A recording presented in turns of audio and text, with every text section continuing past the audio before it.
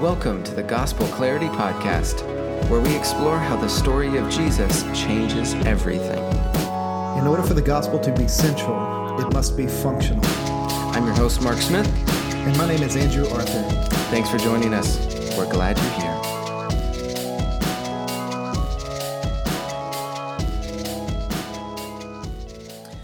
Hello. Thank you for joining us in the Gospel Clarity Podcast. My name is Mark. And my name is Andrew. This is episode 10. Congratulations, Andrew. Double digits. We've made it. Season 1, episode 10. We are there. That's pretty cool. I'm excited about that. Yeah, it's good that nobody can cancel us, right? Yeah, no one can cancel us. We're not a sitcom that is piloting a few episodes that could get the door shut on them. Right, we can be here. And the great part is, if you've been listening with us this whole time, you get to grow with us as we continue to grow in being podcast hosts, right? That is right. Yeah, so see, it's all like we're a family. We're all a family here. You know, there's going to be some great episodes, then there's going to be good episodes. Then there's going to be good episodes. Some weeks you just want to get a single. Other weeks you're going to hit a home run. Yep. You need to get on base every week. Yep, that's right. And but even if we don't get on base, you know, I don't know. No, that's not an option. I was trying to make something up there and it didn't work. Anyway, it's a baseball analogy. Yeah. See, I love baseball. I know. I'm glad. Yeah, I'm into it. Okay, Andrew, just a couple quick things when we're talking about pop culture. Let's talk about pop culture here for a minute. Have you seen the new Avengers Endgame movie? And do you intend to? I have seen it. You have seen it? I have. When did you go and see it? Did you go and see it this week? When Kim and I were down in Florida for the Sojourn Network conference that we attended about a week and a half ago. Mm-hmm. Some of our friends who were part of the network got tickets to the Thursday night 9:30 showing. And so we were one of the first groups to see it. And definitely in that city and in that area. Mm-hmm. So we watched it that Thursday night before it was released. It was released on Friday formally, but they start creeping up the showings earlier and earlier with all these big releases. And so we caught the first showing at this theater in, where were we? Naples, Florida. Yeah, awesome. Without giving anything away, without giving any spoilers, because some of our listeners haven't seen it, most likely. Right. I respect that. I do not like spoilers. I have been accused of spoiling movies in some of my sermons. From the pulpit. However, the movies that I'm talking about are several years old. Yeah. And if they haven't been seen by now, they should have been seen. Now, I know what reference you're talking about. Yeah, which was recently brought up, that someone said that you make spoilers. Now, and I only would say, of older movies that should have already been seen. Saving Private Ryan should have probably already been seen by every warm-blooded American in our church. Right. And if they have not seen that, I don't know what to do. Yeah, it's a good illustration. Right, it is. Or it was a good illustration. It was. And also, I mean, there's, the one spoiler I think you did for me, and you had every right to do it, was you talked briefly about at the end of The Lord of the Rings. And I know what happens at the end, but I was reading through The Return of the King, and I was right before that part, and I was like, Andrew, don't give it away. Don't give it away, because I don't know what's happening next. But I knew the end, and that's so old, it's okay. You can say whatever you want, but okay. Give me first, going back to Endgame. Should someone go and see it? And what was kind of your general emotions? Did you come out crying? Did you come out happy? Tell me what your thoughts are. I haven't seen it, so I can't comment on it. I thoroughly enjoyed the movie. Is it the last one of the Avengers? It's the last one of this iteration, or this kind of stretch of movies, and which is why it's called Endgame. So that's not a spoiler. It's called Endgame. I enjoyed the movie. I don't know how to talk about it without ruining anything. So I'll just say I enjoyed the movie, and it should be seen. Or it's worth seeing if you're into that. If you've been following the Marvel universe in movie form, you have to see it. And then everybody's going to see it. I think it's the top grossing movie of all time already within in a very short amount of frame. I think the first weekend they eclipsed $1 billion. And they were like, I can't remember how many people saw it, but no movie has ever reached $1 billion in the first weekend. And I believe that one did. Yeah. If you think about it, I mean, it's pretty incredible in terms of filmmaking and story design. The long-term planning? This long story that has all these different complexities and intricacies to each one kind of being elaborated on the other, elements tying into these different movies, all leading to these big Avengers where everything kind of connects, and it makes you... I think that this is some of the better story writing that we have in our time in terms of film. I think that the complexity of the story is significantly better than I think some of the other story writing methods that have been practiced through this new kind of like Netflix live stream or streaming where you're binge watching these multiple episodes and they have a different kind of motivation for you. The Avengers movies and the Endgame, or not Endgame, but these Avengers movies in the Marvel universe is just on another level, you know? Yeah, and I think what serves the storytelling is that they have source material. They have the comic books that have built upon itself for a long time. Yeah. And a whole world was created in comic book storytelling format. And comic book writers do work hard at weaving storylines and characters together to create a sense of cohesion between volumes. And so there's actually really good storytelling techniques in the comic book world. And so to have that as your source material when you're transferring it over to film served it well. Yeah. They don't follow everything exactly, but there's enough there that they were served well by it. Yeah. Just kidding. Okay, let's move on before we get down a even deeper tangent. I think we're going to talk a little bit about the role Sunday should play in the life of the disciple and in the life of the church. Wonderful. Asking the question, are Sundays sacred? Are Sundays sacred? Yeah. Or if they're not, should Sundays be treated as sacred? Tell us a bit about that. Yeah, I think Sundays say this, that for the Christian, we believe Jesus not only rose from the grave, but he ascended and he took his seat at the right hand of the throne of the Father. We also believe that all authority in heaven and on earth has been given to him, which is what Jesus would say in the Great Commission just before releasing his disciples to go and make disciples of all nations. And all authority in heaven and on earth has been given to Jesus, that he is Lord. He's now the reigning, ruling King who is seated at the right hand of the throne of the Father. And since he has all authority and since he is the sovereign Lord of all things, anyone who submits their life to his lordship, who professes that Jesus is Lord, that confession leads to the belief that all of life then for that person is now sacred, that all of life is being brought under the reign and the rule of Christ. And so a Christian then lives with a sense of sacredness in all that they do, in every moment and in every place. And so the historic divide between the secular and the sacred doesn't exist if we're thinking rightly about who Jesus is and what it means to follow Jesus or to submit to his lordship.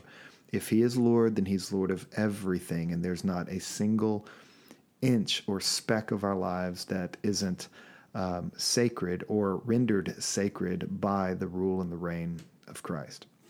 And so the distinction between a secular moment and a sacred moment shouldn't exist in our thinking and in our approach to life. And then you take that and you interpret your calendar that way. Okay, so in the past, Sundays have been interpreted as sacred, but Fridays have been interpreted as secular, or they've been used for different purposes. And so this wedge has been inserted into the weekly calendar so that we're not viewing every day as sacred, or in previous generations didn't view every day as sacred, but they would view Sundays as sacred and other days of the week secular, because that's when you worked, that's when you lived life in a fallen world, and all of those types of things. But I've been growing my conviction. Well, one, my conviction concerning the sacredness of all of life, of all of time, and of all of space for the believer has been a steady conviction I've held for a while now. I think what I'm learning to distinguish is when we say that all of life is sacred, we're not saying that all of life is the same. And when we say that every day is sacred, we're not saying every day is the same. We're saying we engage the sacredness of a given day or the sacredness of a given task in a way that is appropriate or distinct for that day or distinct for that task. And I think thinking along those lines, all of life is sacred, not all of life is the same, it has reinserted the role Sunday should play in the life of the believer and in the life of the church as being a sacred day that is treated not like Fridays. And it is a day that is treated not like Wednesdays, not because Wednesdays and Fridays are not sacred, but because Wednesdays and Fridays are not the same as Sundays. So how's the church been viewed historically as a sacred day? Mm-hmm. I think some of us all have that idea, but maybe making sure that we're all on the same page. Yeah. Too. Well, there are basically three reasons why the church, very early on after she was birthed, started gathering together on Sundays. And one reason was because they looked back at the creation narrative and they saw that Sunday, or the first day, was a day of light. That's when God created light. And they said Jesus is the light of the world who also resurrected on the first day. And so this idea of light, of hope, of life, of creation and recreation, those themes merged in the Christian conscience so that they wanted to gather on Sundays. Then the second reason they argued, not only is Sunday a day of light, but Sunday is the day of resurrection, that it was the first day of the week where Christ was risen and that he was seen and encountered by Mary and his other disciples. And so Sunday then becomes the day of resurrection, and with the resurrection came the institution of the new covenant, or the ratification, if you will, of the new covenant. It brought Jesus' new the way he fulfilled the old covenant and inaugurated the new was cemented and signified with his resurrection on Sundays. And so that stuck deep with the early church, and it allowed the Christian to draw a distinction between Jewish Sabbath and the Christian Sabbath. Not to say that, well, we'll talk about that probably here in a moment. That's a much more kind of complex matter, the relationship between Jewish Sabbath and Christian Sabbath. But then the third reason is because the church was birthed on the first day. It was a Sunday when Pentecost happened in Acts chapter 2. And so Sundays represent a day of light, it's the day of resurrection, and it's also the day the church was birthed. And so when the church gathers on Sundays, there's a sense in which we're throwing a birthday party every week, that we're celebrating the new life that Jesus has given us through his life, death, and resurrection. Yeah, when you say that, when we talk about Sundays being a celebration, do you see that right now in the church? Do you see the church looking at Sundays as a celebration in that way, or what are some observations that you've seen that have kind of maybe led to this conviction? That's a good question. I think there's a few factors at play. One that I could probably articulate right now is that I feel that there's been a pendulum shift in the American church culture where there was a reaction, there was an interpretation that the Christian life began and ended on Sundays. Mm-hmm. And so to shake that up, right, which needed to be shaken up, it did. The church started pushing, small groups in homes during the week. They started pushing different activities that would happen on a weekly basis to really try to reinforce, no, all of life matters. You're a Christian not just on Sundays. Like, your Christianity should not begin and end on a Sunday. Yeah, there was a look at going back to Acts and saying, mm-hmm. what did the first church in Acts do? Mm-hmm. But it perhaps could have gone a little bit too far. Yeah, I think the pendulum shifted too far in the other direction, so that now Christians view Sundays as the same as any other day in the week. And I don't think the first church did that. I think there's a reason why Paul called it the Lord's Day in 1 Corinthians chapter 6. 1 Corinthians chapter 16. They did not view, I do not think early Christians viewed Sunday the same as Tuesday. And so now I feel like we as Christians are thinking more along the lines of, okay, we've deconstructed much of what happened before where we are now in terms of what church is, how church should be and operate, and we've deconstructed it to a fault. And so now we're having a hard time recognizing the sacredness of certain things that the church has historically practiced and historically pursued together. And one of those is the sacredness of Sundays. Mm-hmm. Yeah. And so I don't know if that answered your question, but I do think the pendulum shifted so far in the other direction that, again, Christians just could not, or that we've kind of lost a conviction about why Sunday should be different from other days, should be treated differently than other days of the week. Yeah. I think the pendulum is a really good image when we're talking about Sundays, because there is, I think the pendulum was in one direction, was you found culture behaving in one way on Sundays as opposed to the rest of the week. And then the church responded to that by saying, your faith is not just on Sundays, but it's for every day of the week. It's your life. Mm-hmm. And so, then it reacted to by doing what you were saying. So I do agree with you completely that this pendulum needs to kind of go back into the center instead of leaning in one direction or another. Mm-hmm. What are some elements that you think about on Sunday that could be more present than they are on Sundays? I think on the fundamental levels that there was a time, like even when you read through the Old Testament, when worshipers in the Old Testament were moving towards the temple and they were getting ready to gather with the rest of God's people for a unique time, for a unique time and in that space together to worship the Lord. The Psalms are constantly encouraging the worshiper to prepare themselves. Don't just run in without thinking about what you're engaging in or what you're stepping into. Take some time to pray, to prepare your heart, to confess your sins, to get your heart focused on what it needs to be focused on before you gather with the rest of God's people to gather. That's a very consistent thing you see in the Old Testament. And the early church, and there are still some traditions in the world today that do this, that encourage Christians. The Reformed tradition, for example, is one that if you're a lot of Reformed tradition churches focus heavily on preparing their people for the gathering that's going to take place on Sunday. Yeah. And so what kind of examples are you thinking of? So in the Old Testament, for example, worshipers, if they were going to gather to worship holy God in the company of the rest of the redeemed, they were bringing sacrificial offerings, literally. They were preparing sacrifices to bring and to offer up to the Lord. And so they had to start working on that long before, figuratively speaking, they got in their car and started driving to the temple. It was, and I think there are similar things that we are encouraged to.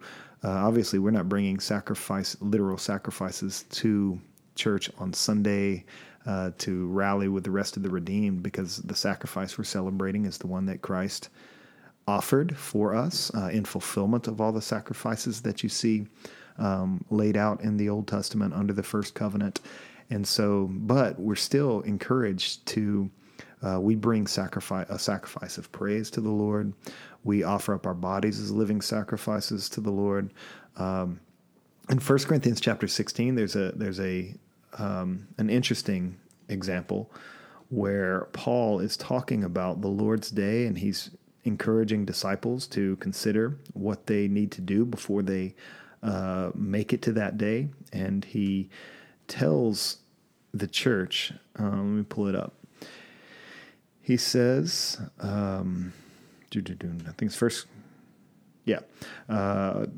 2 of 1 Corinthians chapter 16. On the first day of the week, that is Sunday, each of you is to set something aside and save in keeping with how he is prospering, so that no collections will need to be made when I come. Meaning, when the church would gather together on the first day of the week, Christians were contributing to a pool of money, a collection of money that when he visited that church, he would be able to take then and bring to the churches in need throughout the known world. And so Paul was telling worshipers in this passage to look, as you're getting ready to gather, don't forget to bring what you can contribute to the pool. Therefore, they were thinking about what they would offer. They were praying about what they could give or what they could sacrifice, and they were giving thought to what they would do on Sundays before Sunday arrived. And we know it was a very grace saturated thing, because earlier in that same letter in 2 Corinthians chapter 8, in the next letter that Paul writes to that same church, 2 Corinthians chapter 8, he's talking about giving, and he's encouraging giving to be motivated and driven by the grace of the gospel. And so not every disciple would bring the same amount or even the same ratio in 1 Corinthians chapter 16, but they would give according to their communion with the Lord prior to Sundays, as they were thinking about how God had blessed them and how they can now use what they've been blessed with to bless others. And so the principle in the analogy is that Christians were thinking about what they would do when they gather with other Christians on the first day of the week. And so that's the big principle I want to lay out in this particular podcast, is that I want to encourage Christians to think ahead, to be forward-thinking, and as they get ready to gather with other Christians on Sundays, to be mindful of what that time is devoted for and how they can engage that time fully, not only for their own sake, but for the sake of those around them and for the sake of the broader church and for the sake of the broader kingdom of God. And so you see that concern, that analogy being fleshed out with Paul's concern with the collection in 1 Corinthians chapter 16. And so this idea that he was telling Christians to think about what they're about to do on Sunday. And I think we as our church, and as we think about just Christians in the American church life, our gatherings would be far more life-giving if we were thinking about and praying towards what we would soon experience with other Christians in the company of the redeemed on Sundays. Those are some great things to be thinking about and to consider. And I hope that those listening are encouraged with that. And I think, Andrew, we have more to talk about on this subject as well. So we're looking forward to joining us next week on the Gospel Clarity Podcast.